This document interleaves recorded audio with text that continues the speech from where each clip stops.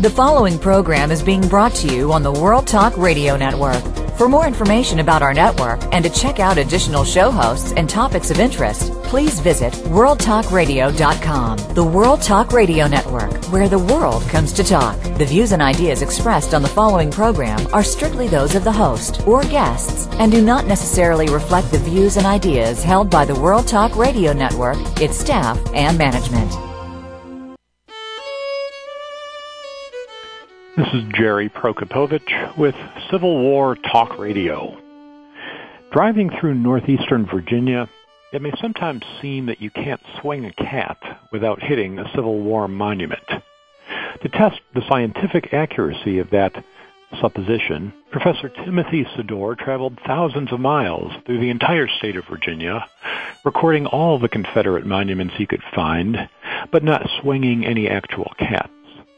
He recorded the results in a surprisingly revealing reference book, an illustrated guide to Virginia's Confederate monuments. We'll talk with the author of that book, Dr. Timothy Sador, today on Civil War Talk Radio.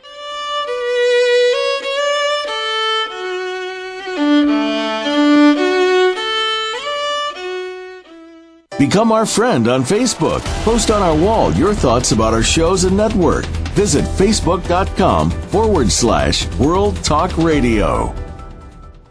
Do you know that digestive problems, ADHD, and chronic pain can be treated naturally? In fact, most health problems can be treated using integrative and alternative medicine. Find out about cancer prevention and managing diabetes. Learn how to use common herbs and spices to treat a variety of conditions. For the sake of your good health, tune in to Natural Solutions with your host, Dr. Sean Palmer, broadcasting live every Wednesday at 10 a.m. Pacific Time, 1 p.m. Eastern Time on the World Talk Radio Variety Channel. Want to know what's going on behind the scenes with your favorite World Talk Radio Network host? How about what's new with our network? Make sure you check out the iRadio blog, a look at what's hot at World Talk Radio and beyond. Visit www.iradioblog.com today. Get the inside scoop on every channel on our network, including breaking news, featured guests, blog posts from our hosts, and much more. Make sure you sign up for our newsletter for even more inside action. Visit iradioblog.com today and stay connected.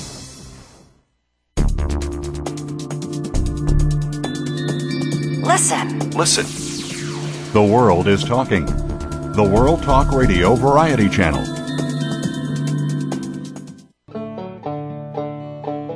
Welcome to Civil War Talk Radio.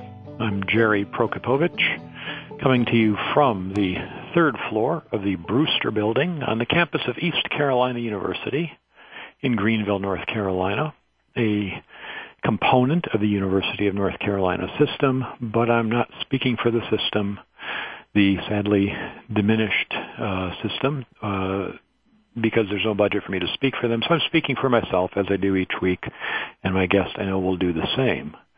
Well, welcome to Civil War Talk Radio. It's the first show of a new season. It's beautiful, well, yeah, pretty nice, actually, Friday afternoon in September 2011.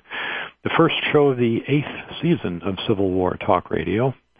An astonishing, if inadvertent, achievement. It has just sort of gone on since I first filled in on a interim basis in 2004. And it's been, been very interesting the whole way. Hoping to keep my voice for the rest of the season. All kinds of interesting things have happened since we last spoke in June, earlier this summer, not least of which was Hurricane Irene, which swept through Greenville last week and knocked down a couple trees at the Civil War Talk Radio home base headquarters, my house over on Oxford Road, but didn't hurt anybody, fortunately. At least not a few people across the state, unfortunately, but none. Could have been a lot worse, a little bit of tree damage, but not what it might have been, so that was good news. In other news, many people have been anxiously calling and emailing, by many I mean, well, actually none, about the Greenville Stars over 50 men's soccer team in that season-ending tournament that we finished with last year. And as you already know, probably, the Stars won, a truly shocking achievement, the first time we've won anything, and we're all gung-ho for the next tournament in December. I'll keep everybody breathlessly posted on that as it approaches. You can find out about things of actual consequence to Civil War Talk Radio, of course, from the website impedimentsofwar.org, the Civil War Talk Radio information site, which includes handy links to the donation button. Send $20 to help keep the website going, and we will also be happy to send you a copy of All for the Regiment, the history of the Army of the Ohio, or Did Lincoln Own Slaves, and other frequently asked questions about Abraham Lincoln. There are other links there that are pieces of information showing who's going to be on the show, and we have a very interesting season lined up for Season 8. Today we've got a book that I'm looking forward to telling you about and talking with the author about. Then we've got, coming up next week, September 9th, Wallace Heddle has a new book on Stonewall Jackson, the creation of the Stonewall Jackson image, very promising. No live show on the 16th of September as I'm off to the Lincoln Studies Center at Knox College that weekend. And then we have Wayne Wysang Shia. I'm not sure I'm pronouncing his name entirely right, but Professor Shia is at the Naval Academy and has written a book on West Pointers in the Civil War. I had the opportunity to meet him at Gettysburg this summer at the Civil War Institute, and he'll be a very interesting guest, I know. Then on the 30th of September, Ann Marshall talks about the creation of Confederate Kentucky, the posthumous Confederate state, the one that joined after 1865. She'll tell us how that came about. And just give one more. We've got a lot of shows lined up, but to give a few previews, Robert Winstrow will be with us on October 7th. He has written the very interesting book on the unfortunate affairs of the Confederate General Doles at Gettysburg, man who led his brigade to destruction on the first day, and we'll find out how that came about. It's an interesting tale with lots more involved. So, lots to hear from this year. One thing I'm looking forward to doing, but I don't know which week it will be, is talking with you to the next winner of the Thomas, I have to get the right name, the Tom Watson Brown Book Prize award winner. This is a relatively new prize from the Society of Civil War Historians. The first winner 2 years ago was Dan Sutherland, who wrote about Confederate guerrillas. He won that prize after being on this show. And the winner that will be celebrated this October, I just got my invitation yesterday, is Mark W. Geiger, who wrote Financial Fraud and Guerrilla Violence in Missouri's Civil War, 1861 to 1865. And if you haven't had a chance to go back and download that show, Mark Geiger was on last spring. Just a fascinating book, looking at the financial support of the rebellion in Missouri, the Confederate bankers who essentially stole the money they were entrusted with and gave it to the Confederacy, and how that didn't work out and how it changed the shape of Missouri society to the present day, making it different from the other ex-slaveholding states. Truly an original and fascinating book. Really enjoyed learning from it, and I'm delighted that it has won this award. No idea who next year's award winner will be, but with any luck, it'll be someone who has done a show here on Civil War Talk Radio. We're trying to get the newest and most interesting books as they come out. Well, we have one of those today. Listeners, you may know that sometimes you look at the list of people coming up. I know I do this sometimes, and I go to myself, all right, we've got envelopes of the Civil War this week, or identity discs of the Civil War this week, and I'm thinking this is going to be antiquarian, trivial, perhaps tedious, but we got to do a show. And both of those, if you remember listening to them, turned out to be fascinating. I learned a lot in both cases, and in both cases it was not an antiquarian approach, but a thoughtful, analytic approach to something we don't normally think about. And I'm happy to say this week we've got the same kind of story. I was contacted by the publicist for today's author. And I don't always get aggressive publicists calling Civil War Talk Radio. I don't have to fight them off with a stick, but once in a while someone gets hold of me here and says, you've got to get this author on. And that was the case here. And when you combine the sort of reference-like title, An Illustrated Guide to Virginia's Confederate Monuments, and the aggressive PR, I thought, well, I'll say yes, but we'll see what we get. And I'm very glad I said yes. Let's bring our author in and talk about this. Dr. Sador, are you there? I'm here, yes. Thank you for joining me on the show today. I don't believe we've met anywhere on the Civil War trail, but I hope you'll call me Jerry, and I hope you don't mind if you go by Tim or Timothy. Timothy's fine. Well, thank you for joining me. Let me start at the beginning. How did you come to write such what brought you to write such a book? I was teaching at Virginia Tech, of all places, for a couple of years as an instructor, and then my career took me to New York, and I teach in the Bronx now. So I did a lot of commuting. We kept our house down in Virginia, and I did a lot of commuting between Blacksburg, Virginia, and the Bronx. And it's a fascinating kind of border to cross, and to do so repeatedly. And as you said, there's virtually nowhere you can go where you don't somewhere encounter Confederate monuments. But as somebody who's born in the North and who's crossed that border over and over again, there's something about these monuments that I really found fascinating. And I'd preface my remarks by saying I'm not a historian. My field is English. And so I took a real interest in what they said. What did they say? What was the rhetoric? What was the message they were telling us? And every message was different. Every time I went to a different monument, every time, as small or insignificant or obscure as what I was looking at was, there nevertheless was this kind of message that they're conveying to us across the distance of time. So I really found it absorbing. Well, that shows in the book. Boy, that's a lot of driving from Blacksburg to the Bronx over and over. 500 miles. When you do, how many miles? 500. 500. That is a hefty drive. Now you mentioned you teach English. Yeah. That's your academic background. Yeah. Were you interested in the Civil War before going to Blacksburg? Very much so.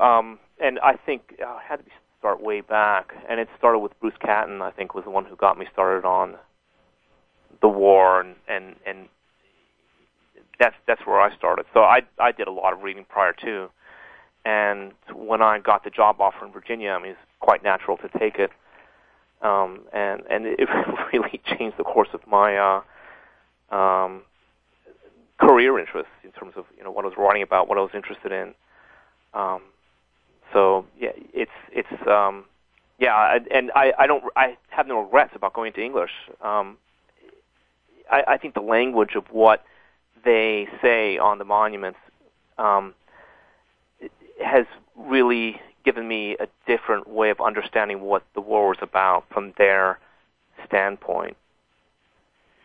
Well, when you say there, that immediately, that's a question we always ask our students. What do you mean by they? Who is they?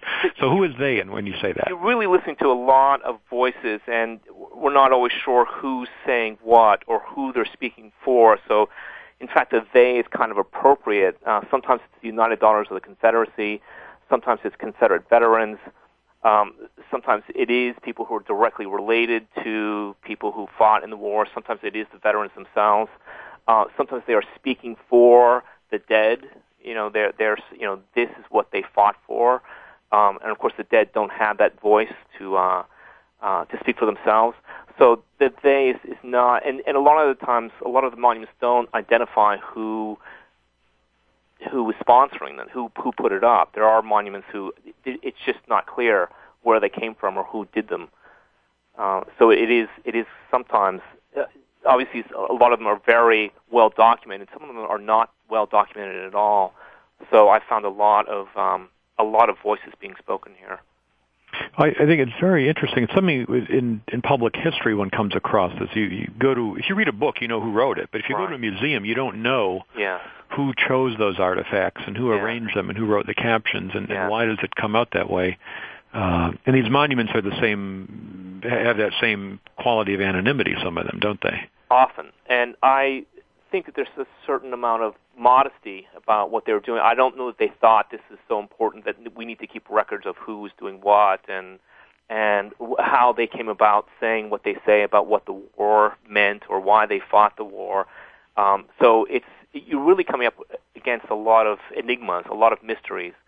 And again, one of the things that fascinated me about this subject was the space considerations. You have a very small space in which to say what you want to say, and so you wind up with these very cryptic phrases being used to express a lot of emotion or a lot of conviction or a lot of kind of summary statements about what this history means to these groups or these people. Well, let me ask a couple of broad questions to get the outlines of the subject here. How many monuments did you document? Well, the table of contents has 360 sites. There are actually more because I went to Stonewall Cemetery in Winchester, has about 30 or 40, and so there's probably over 440 altogether actual monuments that are documented in this book.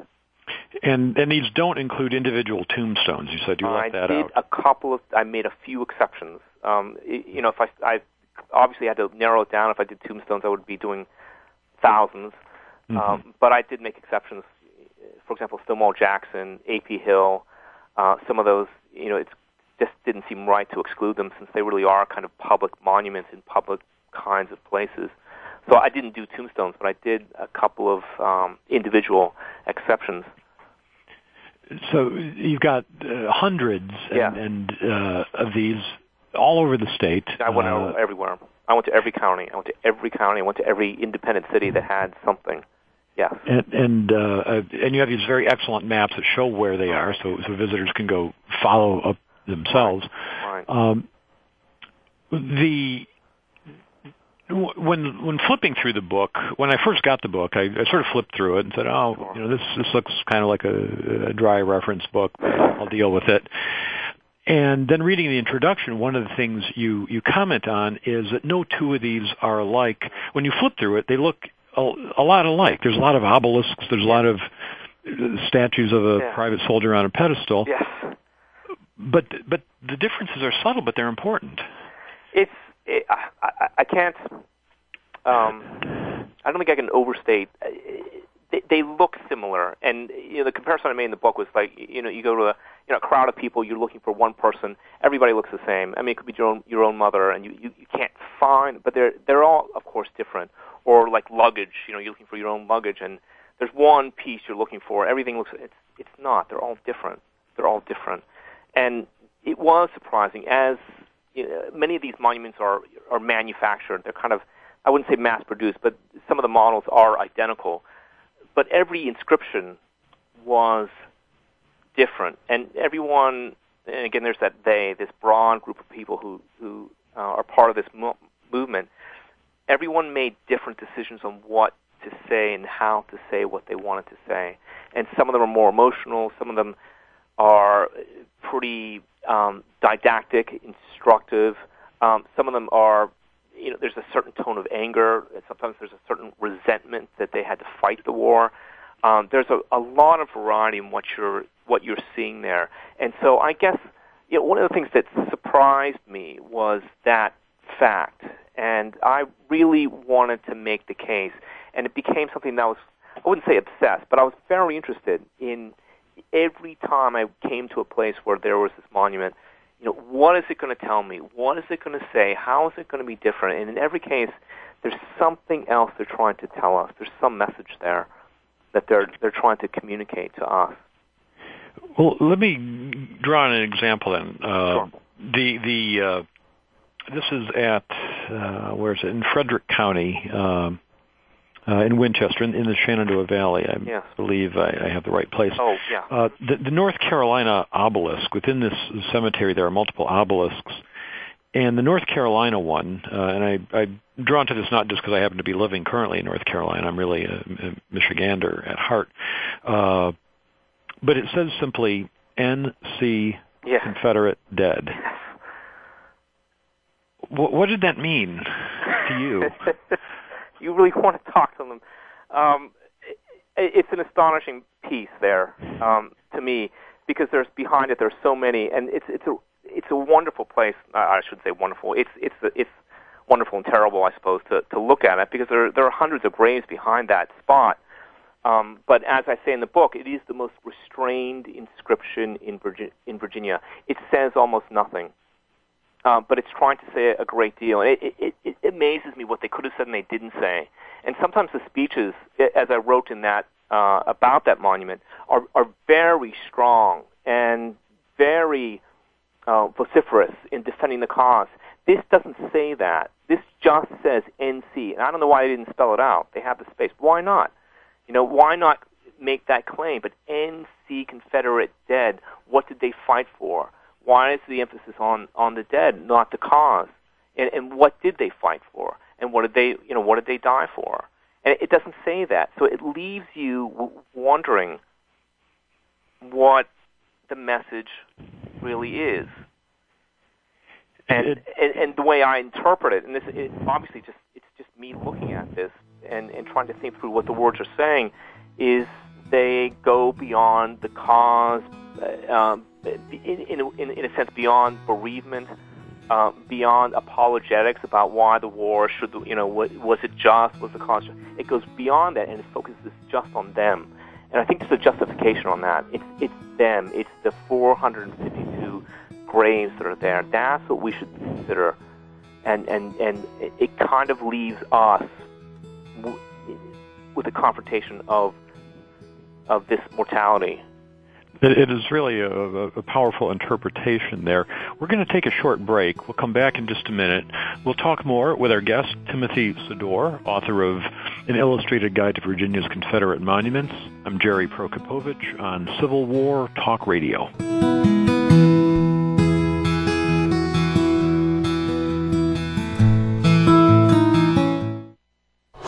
Now you don't have to stay linked to your desktop or laptop. Take World Talk Radio on the go and listen anywhere. Get our mobile app for iPhone, BlackBerry, or Android at the Apple iTunes App Store, BlackBerry App World, or Android Market. Want to know what's going on behind the scenes with your favorite World Talk Radio Network host? How about what's new with our network? Make sure you check out the iRadio blog, a look at what's hot at World Talk Radio and beyond. Visit www.iradioblog.com today. Get the inside scoop on every channel on our network, including breaking news, featured guests, blog posts from our hosts, and much more. Make sure you sign up for our newsletter for even more inside action. Visit iradioblog.com today and stay connected. Can you think of anybody who does not want a better life and to be a better person? Think about that for a second. Almost everyone wants to be better, but how does one go about doing that? One thing that is making people better every week is tuning in to the Self-Improvement Show with Dr. Irene Conlon. All real change comes from within, but many of us don't know where to find the information or guidance we need to make the changes that bring about the improvement. Most of us don't know how to work within. Listen Thursdays at noon Pacific, 3 p.m. Eastern on World Talk Radio Variety. Listen. The world is talking. The World Talk Radio Variety Channel. Welcome back to Civil War Talk Radio. I'm Jerry Prokopowicz, talking today with Timothy S. Sador. He's the author of An Illustrated Guide to Virginia's Confederate Monuments. It's a very handsome book from Southern Illinois University Press that takes you to hundreds of monuments, Confederate monuments throughout the state of Virginia, illustrating them with photographs, describing where they are, what the inscriptions say, and often a little bit of information about the events that they commemorate, the battles that they represent. and also, in many cases, speeches given at the dedications, bits of rhetoric that were used to dedicate these monuments. Timothy, we left off talking about the North Carolina obelisk at this cemetery in the Shenandoah Valley, and as a person living in North Carolina, I've heard often the reference to this state as the Vale of Humility between two mountains of conceit, and so it was very appropriate that the inscription we were just discussing, NC Confederate Dead, so restrained, so limited. And tied in, I interviewed last May Josh Howard, who works for the state of North Carolina, a graduate of ours here at East Carolina, who is counting the North Carolina dead one by one, going to pension records, trying to get an accurate number. And it may be that Virginia lost more men than North Carolina. It's a rather macabre thing to fight over, but it does represent the interest people have in this kind of thing. And one question that came to mind as I was reading this book was, did you encounter other people at a lot of these monuments? Well, that's a good question. Well, it took years. So sometimes you're by yourself. Sometimes it's dark. I mean, you really it's like a job. You go here, you check this. It's very clinical in a way. It is like, it is academic research. And so oftentimes I was just doing this job. Sometimes, and you get, and Winchester was a very good example of this, where you feel like, you're kind of intruding on this different world. That's a place where all the tombstones are actually marked. There are tombstones there, as opposed to a place like Blandford, where there's a field of 30,000 dead, but there are no tombstones. So you don't get that sense of what you're actually in the presence of in the same way. As to individuals, a lot of the cemeteries, yes, I mean there's always people around there. I think when you asked that question, one surprising comment that I got was down in Nottoway County, which is closer to the North Carolina border, where there were men doing maintenance around this very prominent Confederate monument. This is during the day. And this man asked me, and I was doing photographs, he asked, okay, what is this? Yeah, what is this? And he was an African-American man, and I had to explain to him what this is. And so I think in a lot of cases, they are kind of an unnoticed part of the landscape. I mean, you go into a building, you don't think about the architecture necessarily. You think about what you have to do there, and so I don't blame people for not noticing things. It is kind of part of a different world, but there's a lot of variety in that sense. The ones in Charlottesville on the University of Virginia campus, that was an experience because I was surrounded when I was down there by all these kids, students, while I was doing the research there. And so, again, here was this Confederate cemetery in the midst of this community. Life goes on. This monument stands there. These graves stand there, and you're kind of intruding on this. You're between these two worlds. There's this world that intrudes on the present, but is kind of unnoticed, and life goes on around it. And I think that's, it's there to be noticed, and it's not necessarily, part of the present at the same time. There's a shopping mall here in Greenville with a very small family graveyard in the middle of the parking lot. Yeah. They must have bought the land and built it, but they couldn't move the graves, and so it's blocked off with eye-high fences. You don't see it unless you know it's there.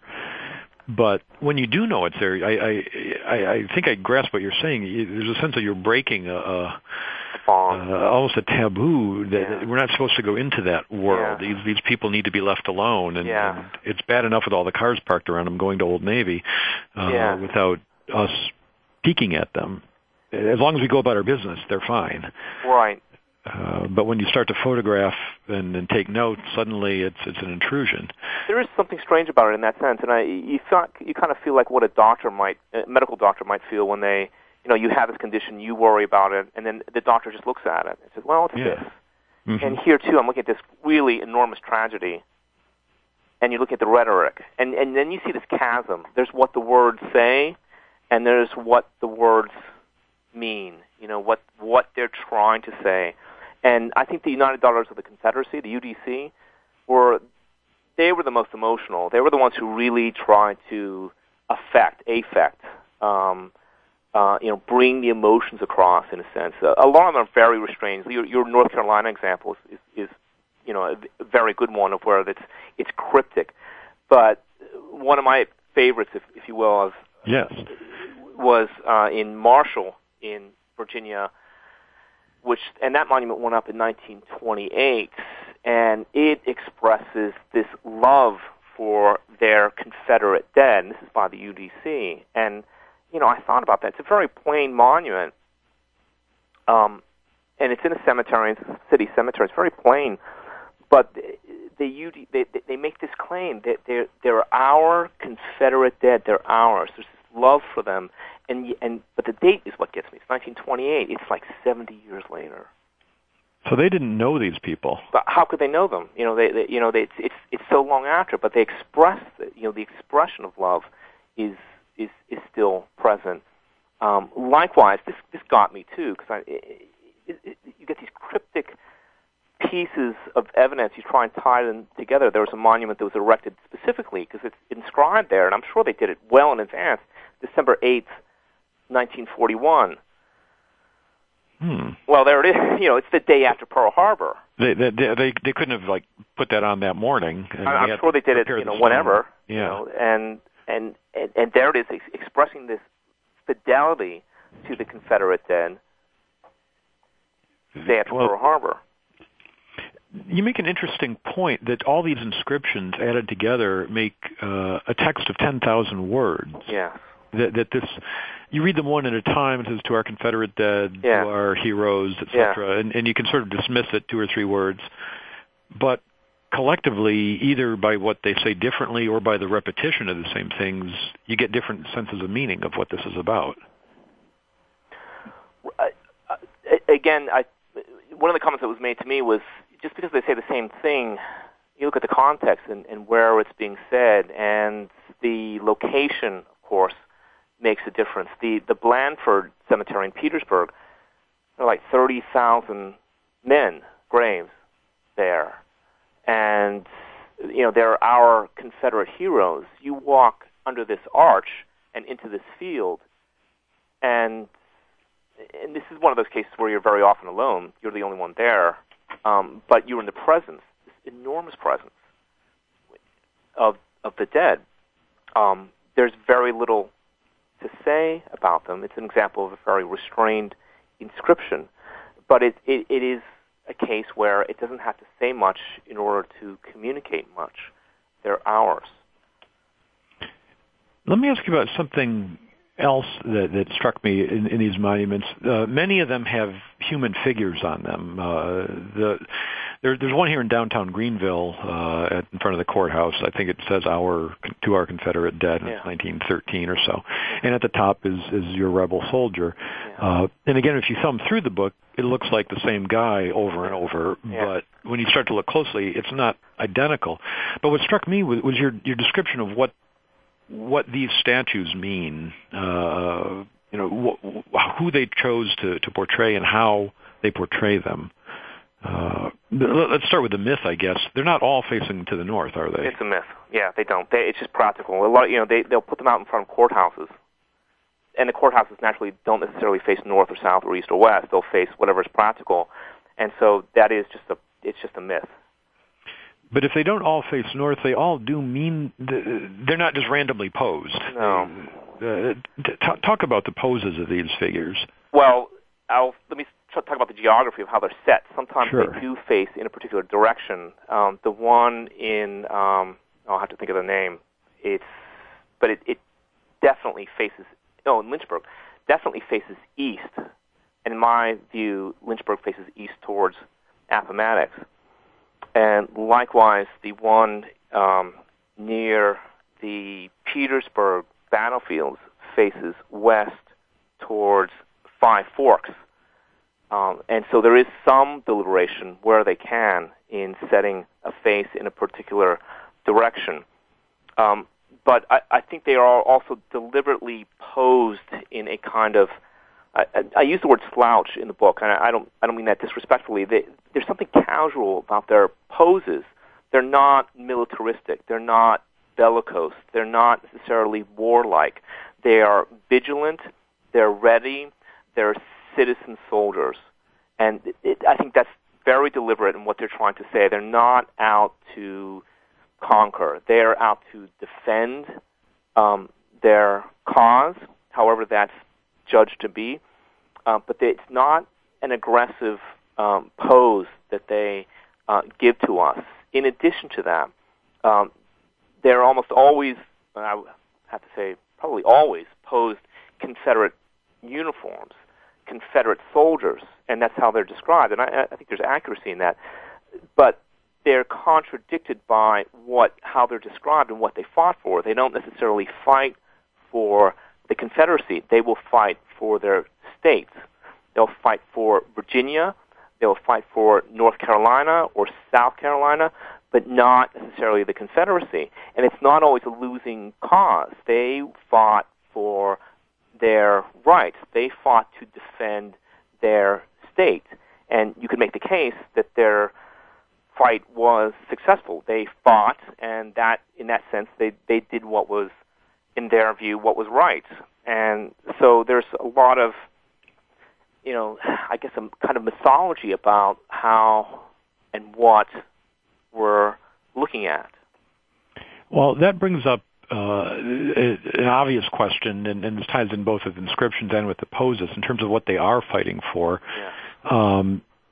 One of the things that these monuments don't talk about is slavery. No.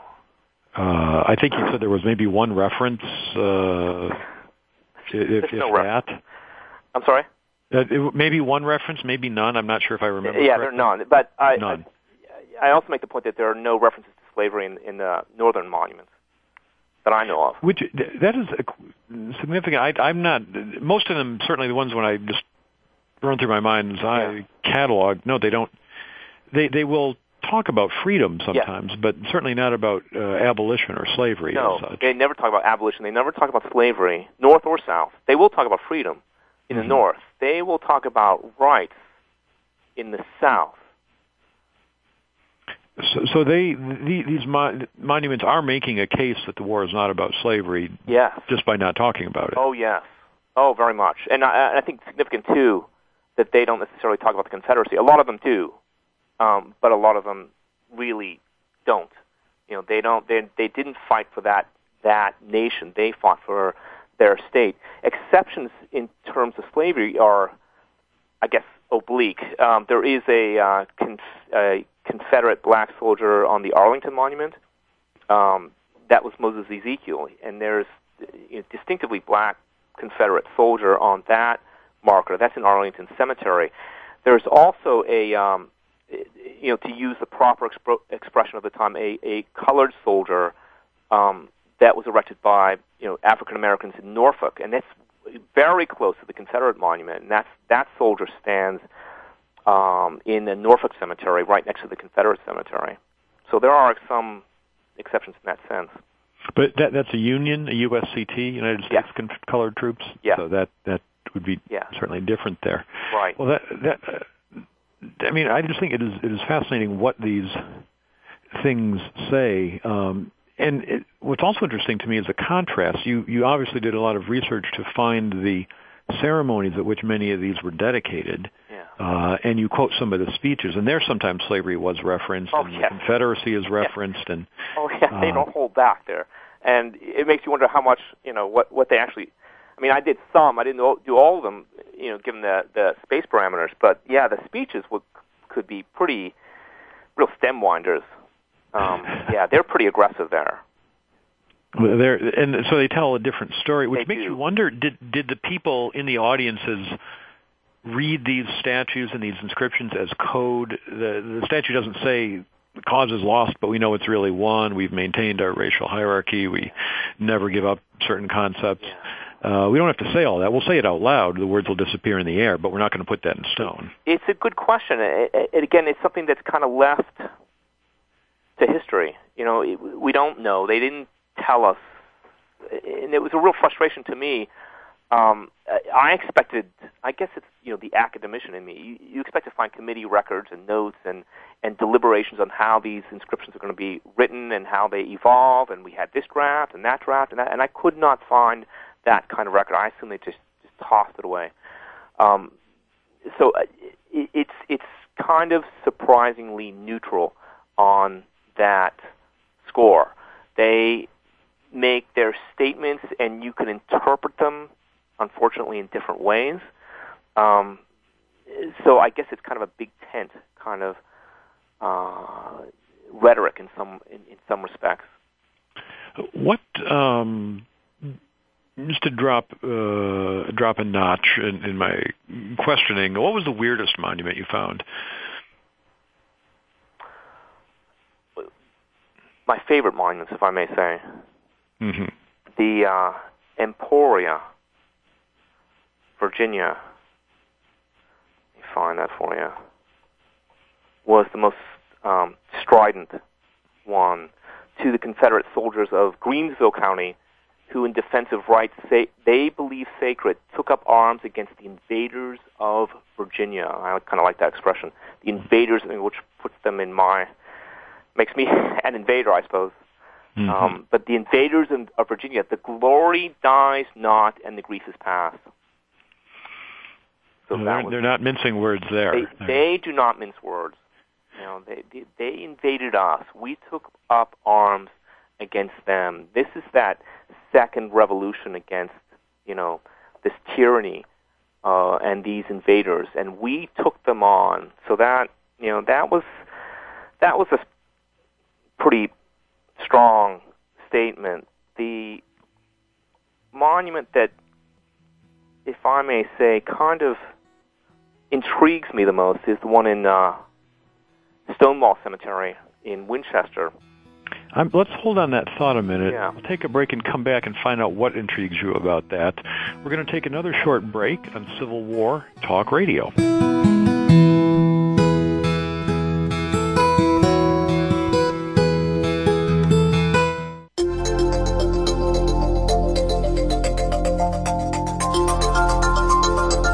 The World Talk Radio Variety Channel, where the world comes to listen and talk.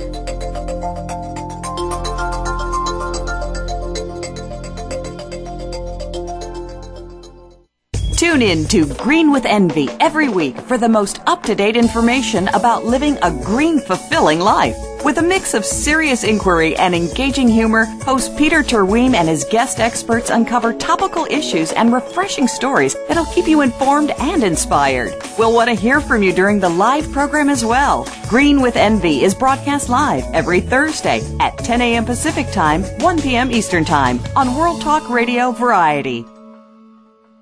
We all lead busy lives, and sometimes we think we can't take care of our health. We battle food addictions, time restrictions, and media conflictions when it comes to our health. Now, you can tune in to the Dare to Be Healthy show with host Alia Al-Muayed. Good health comes to those who dare to take the leap into the amazing world of natural healing. Find out what it's like to look and feel great, and finally live your life to its maximum potential. Let Alia and her guests show you how. Dare to Be Healthy is broadcast live Mondays at 11 a.m. U.S. Pacific Time on the World Talk Radio Variety Channel. You're listening to the World Talk Radio Variety Channel.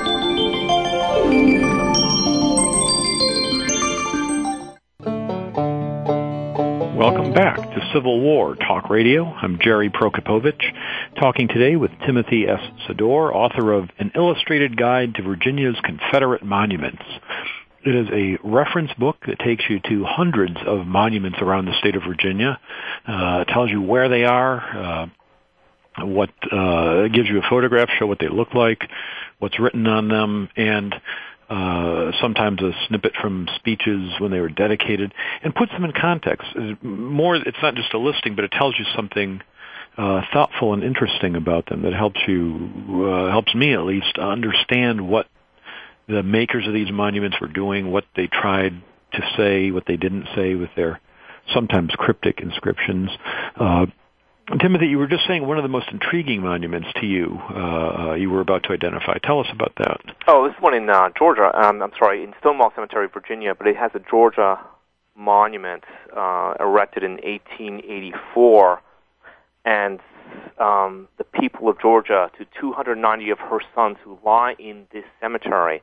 And one of the inscriptions says this, and I'm quoting, of course, "Go, stranger, and tell it in Georgia that we died here in obedience to her laws." And that strikes me as being kind of shocking. I say that because it refers to the stranger. It doesn't assume that someone from Georgia is here, who mourns them, who visits them, who remembers or appreciates them. It says, "Go to Georgia, tell them that we are here and that we died in obedience to her laws." And so I'm left wondering, is there this accusation, directed to Southerners that these deaths were not necessary, that this, obedience to her laws was not worth the loss of these lives, that the cause was not just. And so there's, to me, some kind of tone, perhaps, of a kind of bitterness about this loss. Well, but of course you can take with that quote the reference, as you know, to the Thermopylae, to yes, I know. The Spartans. Go tell the Lacedaemonians that here we lie, obedient to their laws. Yeah. But what I find that chilling in a similar way, the Spartans. I'm from the state of Michigan, but I'm a Michigan man, not a Michigan State man, so I'm not a Spartan, but a Wolverine. The Sparta is not a model for American democracy. Sparta is a military state with slavery, a conquest state. When the founding fathers talked about ancient Greece, they were talking about Athens and democracy, and Sparta is not who we model ourselves after. So I found it chilling in that way as well. Right. And so one of the ways I take this collected text is the variety of responses to that. That it's a terrible war, but these are not warlike people who engaged in it. They're not. In some cases, they're not even engaged in war. One that struck me is the monument for the two horse thieves. Sure. Who I guess they were. It's in the valley. They were executed just after the war had ended. In fact, but they get a monument and condemning Yankee tyranny for executing these guys out of hand.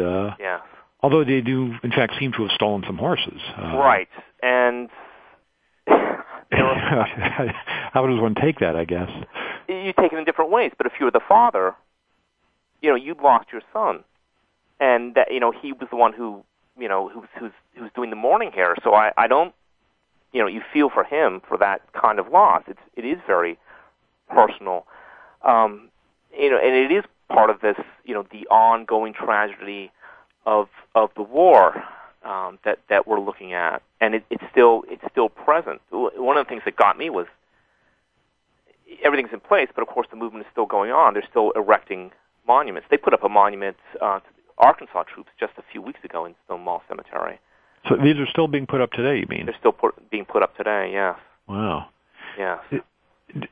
One interesting thought that you point out here is the difficulty we might have in reading these inscriptions. Some are still being put up today, but the majority are in the early part of the 20th century. Yes. And then you cite Paul Fussel's marvelous book, Great War in Modern Memory, where he argues that World War I ended the sort of age of sincerity and begins an age of irony, and that we communicate primarily in irony today, misdirection, saying not quite what we mean. We know, you're supposed to know what I mean when I say the opposite of what I actually mean. I'm sure means I'm not sure, and so on. Is our inability, does that restrict our ability to understand these inscriptions, that we no longer speak the same English language that they spoke in the 19th century? I have changed my opinion on that. I see it different ways. I interviewed someone down in Stanton who remembered some of these veterans and people who lived through the war, and she told me of how some people never got over the war, of course. Some people remembered it, daily, every day of their lives. Some people wanted to get over it as soon as possible and didn't want to think about it and wanted to move on. And so I think it's infinitely complex, the way people remember things. Sometimes it is with irony. Sometimes it's with bitterness. When I think about the veterans of the Second World War, people who I knew, some of them were, of course, proud of what they did, but some of them regretted losing the time. They lost a piece of their lives. And they did their duty, but they also lost 4 years of their life to some, to government service. I think to say that, as Fussell does, that it's all about irony is an overstatement, and I say that in the book. I think that irony does descend in some measure from these monuments. They're so often so unabashed about how clear the cause is, when the cause is so complex and still not quite well defined to this day. I think that's why people look with irony at this kind of rhetoric. It just is. It seems to me, a different set of tools that we have today. That you have to consciously read this and recognize that they meant what they said. They're certainly they're not being ironic. I don't think anyone would mistake that. But to take it seriously can be a challenge. Yes. Let me ask a different question. Go ahead. You found markers at a lot of really obscure places. Cool Springs is a battle that I'd just heard of.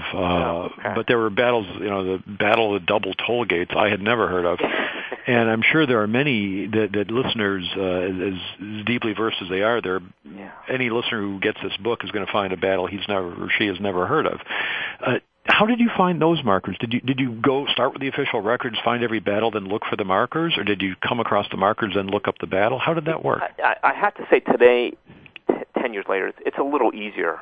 This shows how time has passed, even in 10 years. But 10 years ago, my wife and I, we just did a lot of driving. We just looked around. We would scout these places, and I would do it by deduction. There's a courthouse here. Is there a monument here? There was a battle here. Is there a monument here? Or somebody would tell me that there might be something there, or there is a rumor that something is here. And so we would do a lot of chasing around looking for things, and it was almost essential at points to have two people doing it, because I would drive and somebody would spot, or my wife would spot, or vice versa. And so you're really doing this search. It was kind of it's a real field research, deduction kind of process. And sometimes it was happenstance that there might be something, and there it is, and sometimes there's not. So there was such a thing as phantom monuments, things that existed that people thought existed that didn't, and things that used to exist that no longer do, and so on and so forth. It was much more complicated, I trust, than any other state that I might investigate. Are you haunted by the thought that you missed some monuments? Yes, I did. Yes, I did. And the one that gets me was at this Ream Station, and the book was almost done, and I found out there was a monument down there, and our house is in Pennsylvania. It's 400 miles away. Do I include that? Do I go all the way down there to get this one picture, and do it? And, I couldn't let it go. So we went, I had to go. We had to, it just didn't seem right not to include it. So we did. No, I mean, you've gone this far, you might as well get that next one in there. Yeah. Wow. So then after you would find a battle at, say, Cool Springs, then how would you research to find out what happened there? Well, one thing I learned was, although a lot of the inscriptions they're pretty accurate. I mean, 99%, they're very accurate. A lot of times they'll make mistakes, and so I really had to learn about the battles and the officers and the ranks of the officers and the dates when ranks would go up. Cool Springs I knew nothing about, so I had to research that. It was a much more challenging job than I thought it would be at the beginning, because if I wanted to present a book that does this reference job, I had to learn about who the officers were, who the men were, how their names were spelled, when they became Major General as opposed to Brigadier General, what actually happened here as opposed to what the inscription says, how many casualties as opposed to what the inscription says, other cases of exaggeration or understatement and so on. So it was a much more difficult job than I thought it would be at the very beginning of this process. But I did get it all done. Now, if you, given all that, if you were to go back in time when you first had the idea, hey, I think I'll write this up, would you do it again? Oh, yes. Oh, yes. Oh, it was wonderful. I say that now. I mean, a lot of times it's miserable because you're out in the cold and taking pictures or out in the heat or whatever. But man, that was a wonderful experience. I mean, I saw things that many Virginians never see. I mean, we saw the whole state. We saw the whole thing. And we went to virtually every battlefield. And I know we went to every courthouse because we checked them all. I'm wondering, I'm hoping that a lot of our listeners will be moved to get a copy of this. It is, I'm looking at the back here, it's $39.95, but it's a big hardbound book. It's worth that kind of price. And just one of those things that surprises you when you open it, and it's much more than it promises. I wonder if any listeners will get this and then go to every one of these monuments. How long will it take them, do you suppose? It took you a number of years to write this, obviously. I guess we could figure it by deduction. If they do them every other day, it would take a couple of years. It would take a long time, I would guess, and several thousand miles. And I don't recommend it. Just read the book. It'll get you there. It'll do the job. It will do the job. And speaking of time, that's what we are out of again today at the end of our show. But Timothy, thank you so much for being on the show and for talking about this really entertaining book. Oh, you're most welcome. I appreciate the opportunity. And listeners, you'll want to get a copy of An Illustrated Guide to Virginia's Confederate Monuments. And listeners, as always, thank you for listening to Civil War Talk Radio.